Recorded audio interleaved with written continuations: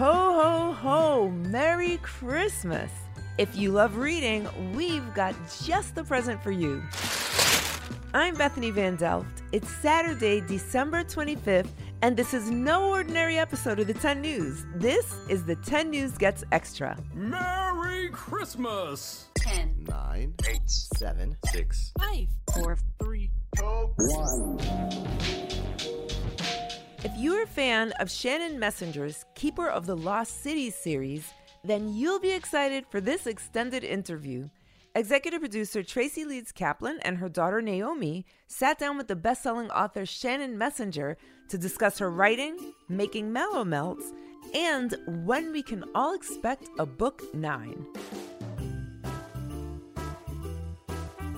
Hi, Shannon. It's so great to have you with us here today on the 10 News. We are big fans. I will say that we are even super fans, and we're really excited to talk to you. Well, I'm so excited to be here. This is so much fun, especially since we don't get to go out in person as much. It's so nice to get to meet with readers and fans and have a nice morning together.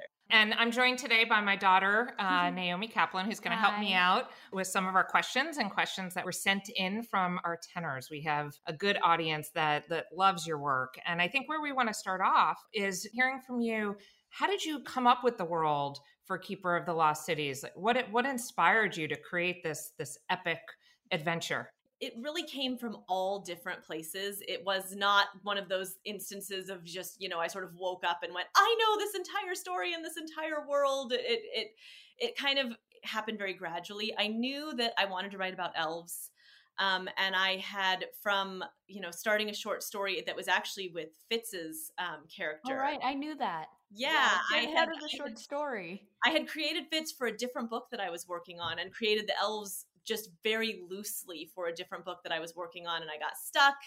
And so I was kind of just trying to, unstuck that story by writing from one of the side characters' POVs, and out came Sophie into that story. I don't really know why. She just sort of popped in. Somehow I decided that story was going to be about Fitz meeting a girl and realizing that she was like him and she was an elf, and him having to tell her that. And in proof that maybe short stories aren't always my best form, the dramatic ending of that story was just him basically saying, hey, so you're an elf. Not the greatest ending. I know I'm known for my cliffhangers, but I feel like that's an even worse cliffhanger than like what I do in the series. It wasn't satisfying at all.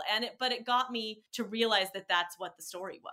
I just kept thinking, so what is going to happen to this girl now that she knows she's an elf? What does she have to leave? Does she have to go live in the Lost Cities? And why was she hidden away? And that's when I realized there's a story there, and I need to kind of figure those questions out. And that was when I started really building the world. So I had to step back, and I really spent a lot of time thinking, okay, so this is a world that's built by these creatures. This isn't a world built by Shannon. This isn't Shannantopia. This is the Lost Cities. This is a world inhabited by elves. And so what world would they build? And I started to get nervous again because I was still finding that there were problems. There were things that were unfair. There were things that it was just like, well, that would be kind of a terrible thing to have to live with. And there were a lot of really cool things too. And I kept thinking, I need to try to take these bad things out. And then I realized, no, but that's why there's a story. That's why we need Sophie. That's why Sophie was hidden away. That's why there's the Black Swan. That's why there's these rebellions going on, because the world isn't perfect. And I needed to just embrace the fact that the world that the elves would build is flawed, and that's this, the story and the challenge that Sophie is up against. And so really once I kind of embraced that and stopped fighting it, then the story and the world and everything just all started coming together. And I realized that, if the world was perfect, we wouldn't need a story. It would just be Sophie wakes up and everybody does wonderful things and is happy, and that's that. And it would be, great for them, but pretty boring for readers. Can you tell us how do you put your characters together? That is the one part of my writing process that is kind of a mystery even to me, which is a bummer because it's the question I get asked the most often, because my readers always want to know, how did you come up with these characters? And they kind of form themselves. They really do. My brain has a very vivid imagination. And so I tend to start to see the character kind of fully formed. And a lot of times the characters I'll start out with kind of a goal. I'll be like, okay, so Sophie will need a friend, and I'll just kind of start thinking about different people that could be friends with Sophie. And sometimes I'll get characters that I'm just like, no, I can't see them getting along. And sometimes that means they end up becoming sort of an antagonist to Sophie, or sometimes it's like, nah, we'll save that character for another book. But a lot of times they really just come very fully shaped. The one question that I do always ask a character before I start writing them is I ask, what is this character hiding from me? Because I feel like we all have secrets. And once I know that character's secrets, I kind of get them. I kind of own them in a way. And it doesn't always mean bad secrets. I mean, secrets can be a crush, or they can be, a secret dream that they want to have that they haven't shared, or it can be things that they're afraid of, or things that they're embarrassed of, or anything like that. Usually it's a mix. But I feel like once I know those things, that really tells me everything that I need to know about the character. And the rest is just kind of discovery as I write. I try to really think of them as real people. And I try to really, when I'm writing the scenes, sit down and think, okay, so given what I know about this character and given what I know about the situation that they're in, what would they do? It makes my life as an author a lot harder, because sometimes the answer to that question is like, well, but that doesn't go along with what I need them to do. So what am I going to do now? But it means that I have to follow some curveballs, but I think that ends up making the story feel more authentic, because I really am kind of letting the characters run the show. And I know that my mom is always like, they're not real, right? And I'm like, I know, but I have to treat them like they're real in order to write them in a way that makes them feel real on the page. And so, yes, they're not real, but they're also real all at the same time. And you also have a lot of villains. Yes. Are they more fun to write? Are you drawn to this dark side? No, the villains are really hard for me to write. I see their value, and I feel like the best villains are always the ones that if you sat with them long enough, they might be able to convince you that they're right. We are going to jump to some of the tenors, questions from our tenors. This is a question from Hazel. Hi, Hazel. How did you get the idea for the characters' names? For a person who only recently had a child, I own an abundance of baby name books. And that was one thing that is kind of a character building exercise for me. I do like the names to have a meaning that says something to me about the characters. Some, it's very on the nose, like Keith means handsome. So, that name is very spot on. Some are a little bit more an impression of a character, or like Sophie, it means wisdom. And I feel like that's something that Sophie brings to the Lost Cities, that she has this very unique worldview, because she was raised with humans, always feeling like an outsider, but was still believed that she was one of them. And now she knows where she is, and she sees things differently because of the way she was raised. And I feel like she gives a wisdom to the Lost Cities that it needs very much. And so it's a lot of just reading baby name websites, baby name books, and looking at different meanings of names, and also trying to find names that both feel approachable, but also maybe don't feel like there's going to be 10 kids in your class that are all going to have that same name, because they are supposed to be a different species. I like Dex. Dex is I think that's my favorite name.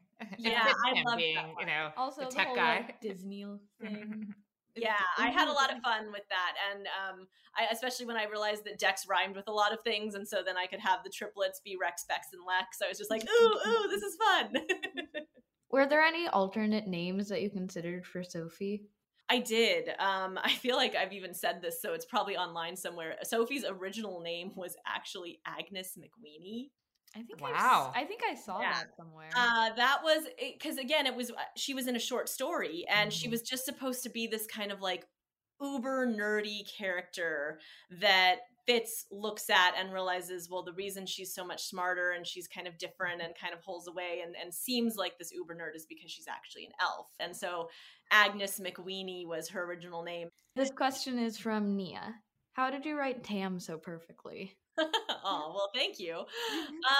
Again, it just really comes down to putting thought into what I know about him, and I knew a lot about his backstory, everything, all the conflict with his parents, all of his time with Lynn on their own, their time in Exilium, what it's like to be a shade in a world that kind of values light above everything else, and your ability controls darkness, just really kind of putting thought into all of those things. And, he kind of came together as this slightly surly, but also very funny and, super emo kind of guy who speaks his mind and, but is also kind of quiet. And, he's a study in contrasts. And so a lot of times I have to kind of go back through his scenes and make sure that I'm not letting him go too extreme either way, because then he stops feeling like himself, and kind of find that happy balance with him. But yeah, it really is just knowing him and thinking about everything that made him who he is now, and then trying to decide what that means he would say and do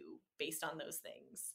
He's a very cool character. Yeah. And then Nia had a follow-up question about his sister. Does Lynn ever get a significant partner? Well, sadly, I'm not allowed to give spoilers. I would get in very big trouble. So we tried, tenors. We tried. Yeah, I can't answer that question without getting myself in a tremendous amount of trouble. So all I can say is, I guess we'll find out as the story unfolds. I will also say, I never plan relationship stuff.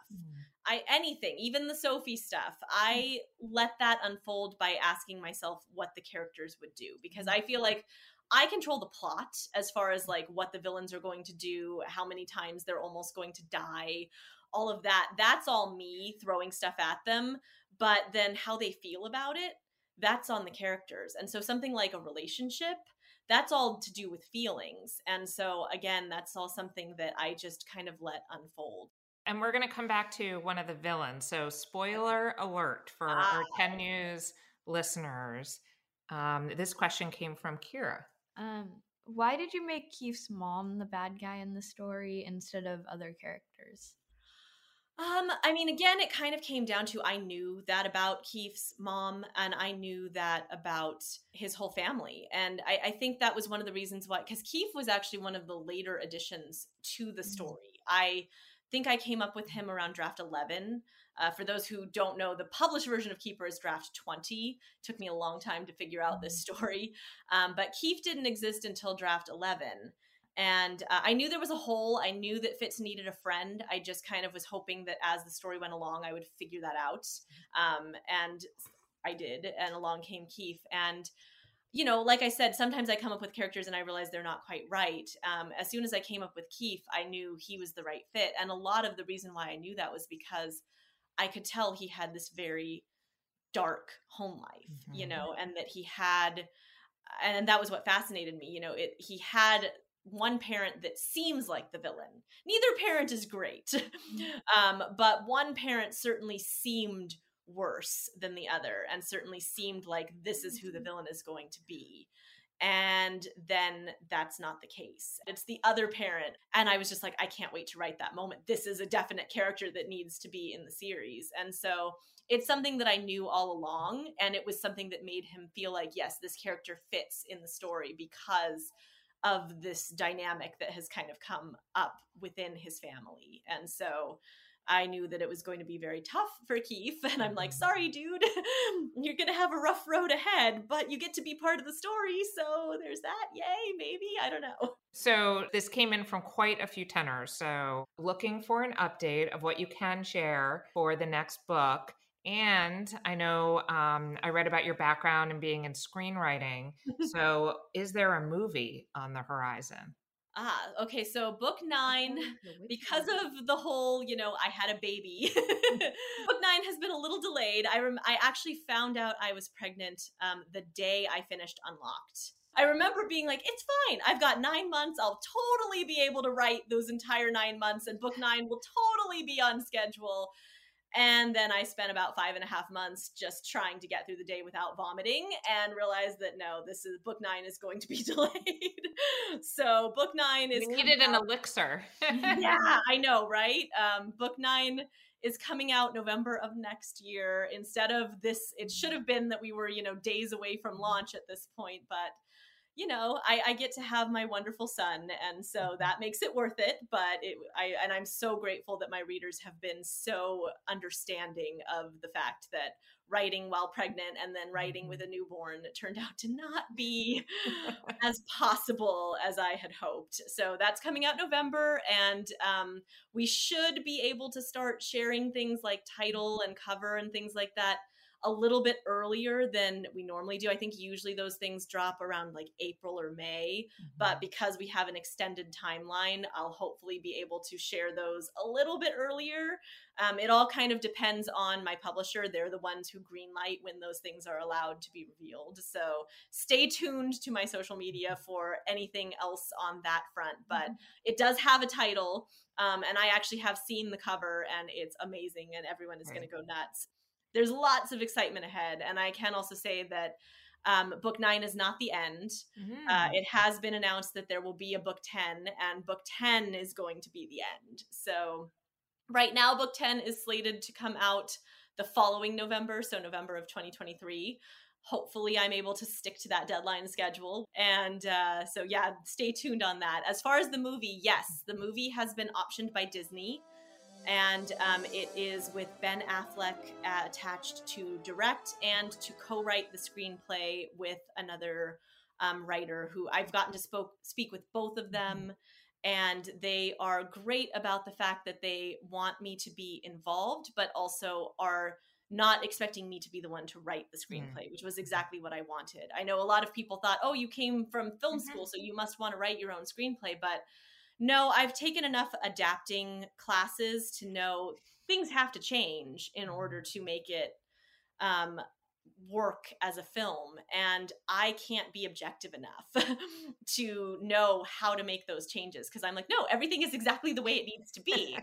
And so what the ideal is that, you want to work with somebody who will come to you and say, I'm thinking about making this change. What do you think about it? And I really, in the phone calls that I've had with them, they talked a lot about how they approach adaptation like it is trying to capture the essence of something. It's not about changing. It's about trying to capture.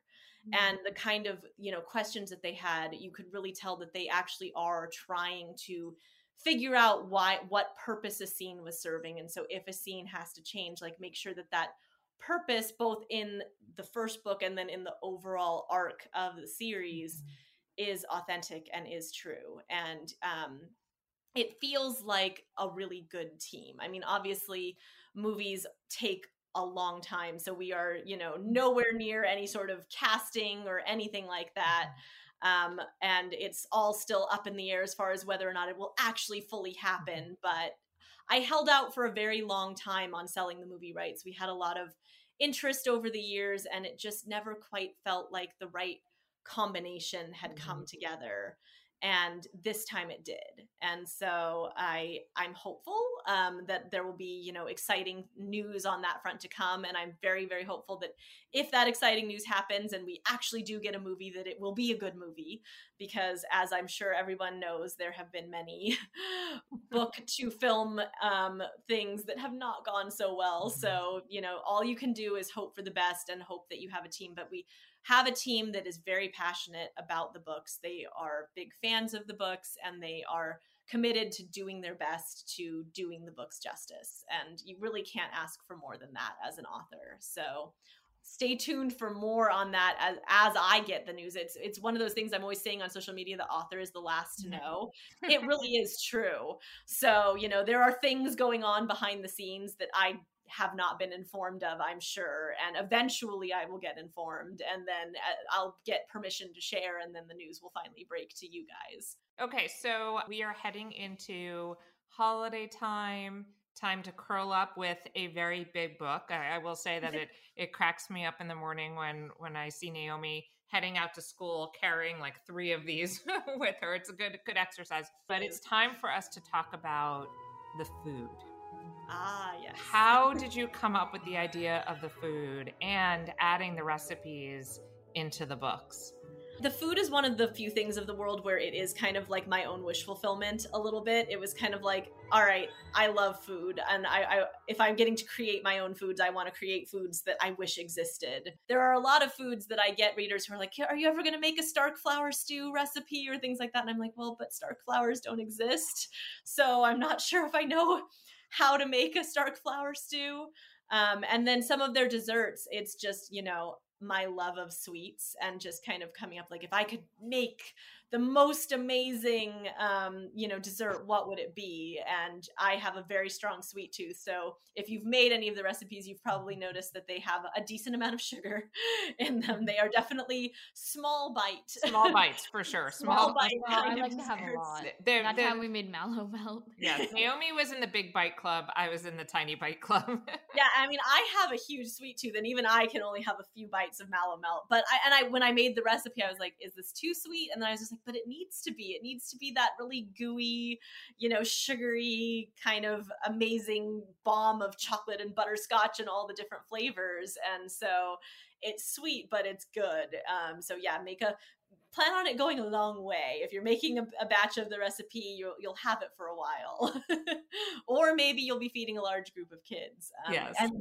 And so some of it was as I was writing it, and especially because I was starting to get requests for recipes and things, I thought, I wonder if I can make these things. I mean, I am not a professional baker at all. I am an amateur baker. I love to bake, but I have no formal training at all. And so there were a lot of fails. There were a lot of, wow, that's completely inedible, which is why at the moment there's no custard burst recipe, because I have still yet to figure out a way of making anything that matches what's in my brain that is edible.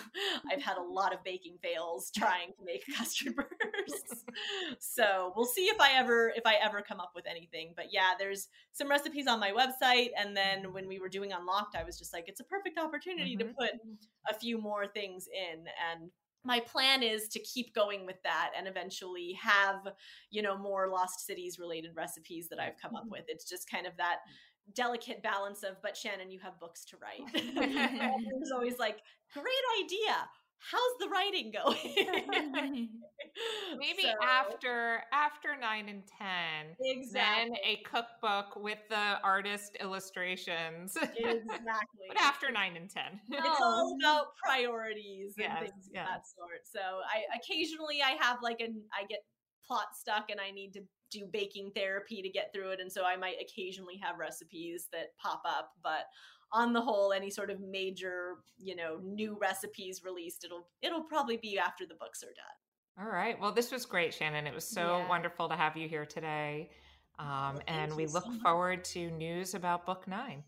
Yeah, definitely stay tuned. My Instagram is usually the best place for all of that. That tends to be where I post about things first. So if you use that platform, that is a great place to stay tuned. And I try not to clog it with too much other stuff. And you just kind of get the important things that you need to know. There'll be an Iggy vote coming up at some point where everyone gets to vote on Iggy's color in book 9 and all of the fun stuff ahead. So lots ahead. Great. Thank you, Tracy, Naomi, and Shannon. Did you ever wonder how many words you read in a year? If you read for about 20 minutes each day, you'll read 1,800,000 words in a year. That's incredible. And if you manage to read 20 minutes a day, you'll be in the top 1% of achievers, learning as many as 12,000 new words. That's a lot of words. All right. It's time for... What? What's the big idea? Trivia on the 10. Today's question is a literary one. Everyone knows that Charlotte is the spider in Charlotte's Web, but can you remember the name of the pig? Is it A, Orville, B, Wilbur, or C, Babe?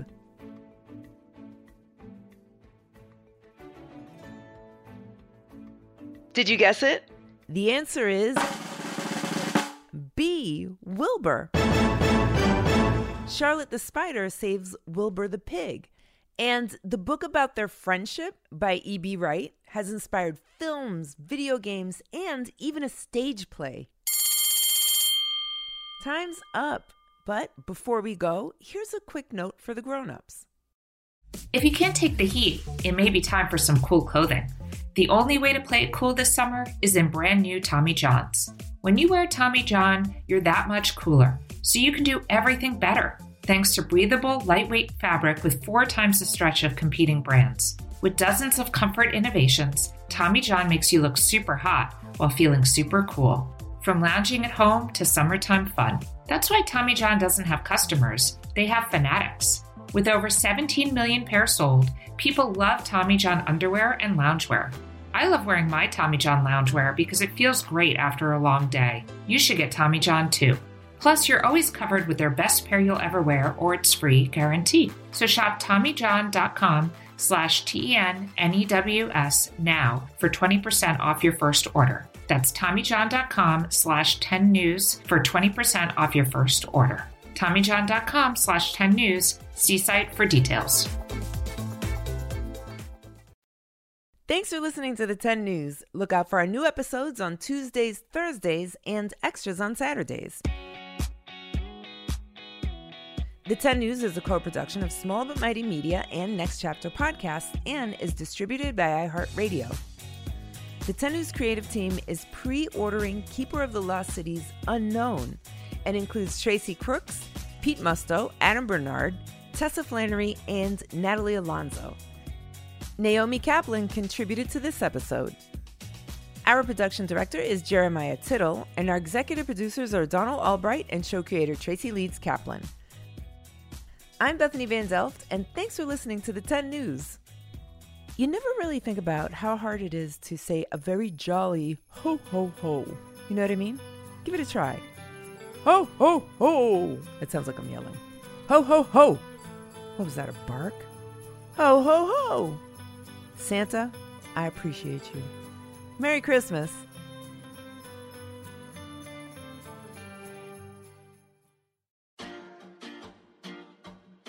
This podcast has been named a Common Sense selection by Common Sense Media, recognized for its outstanding content for kids and families.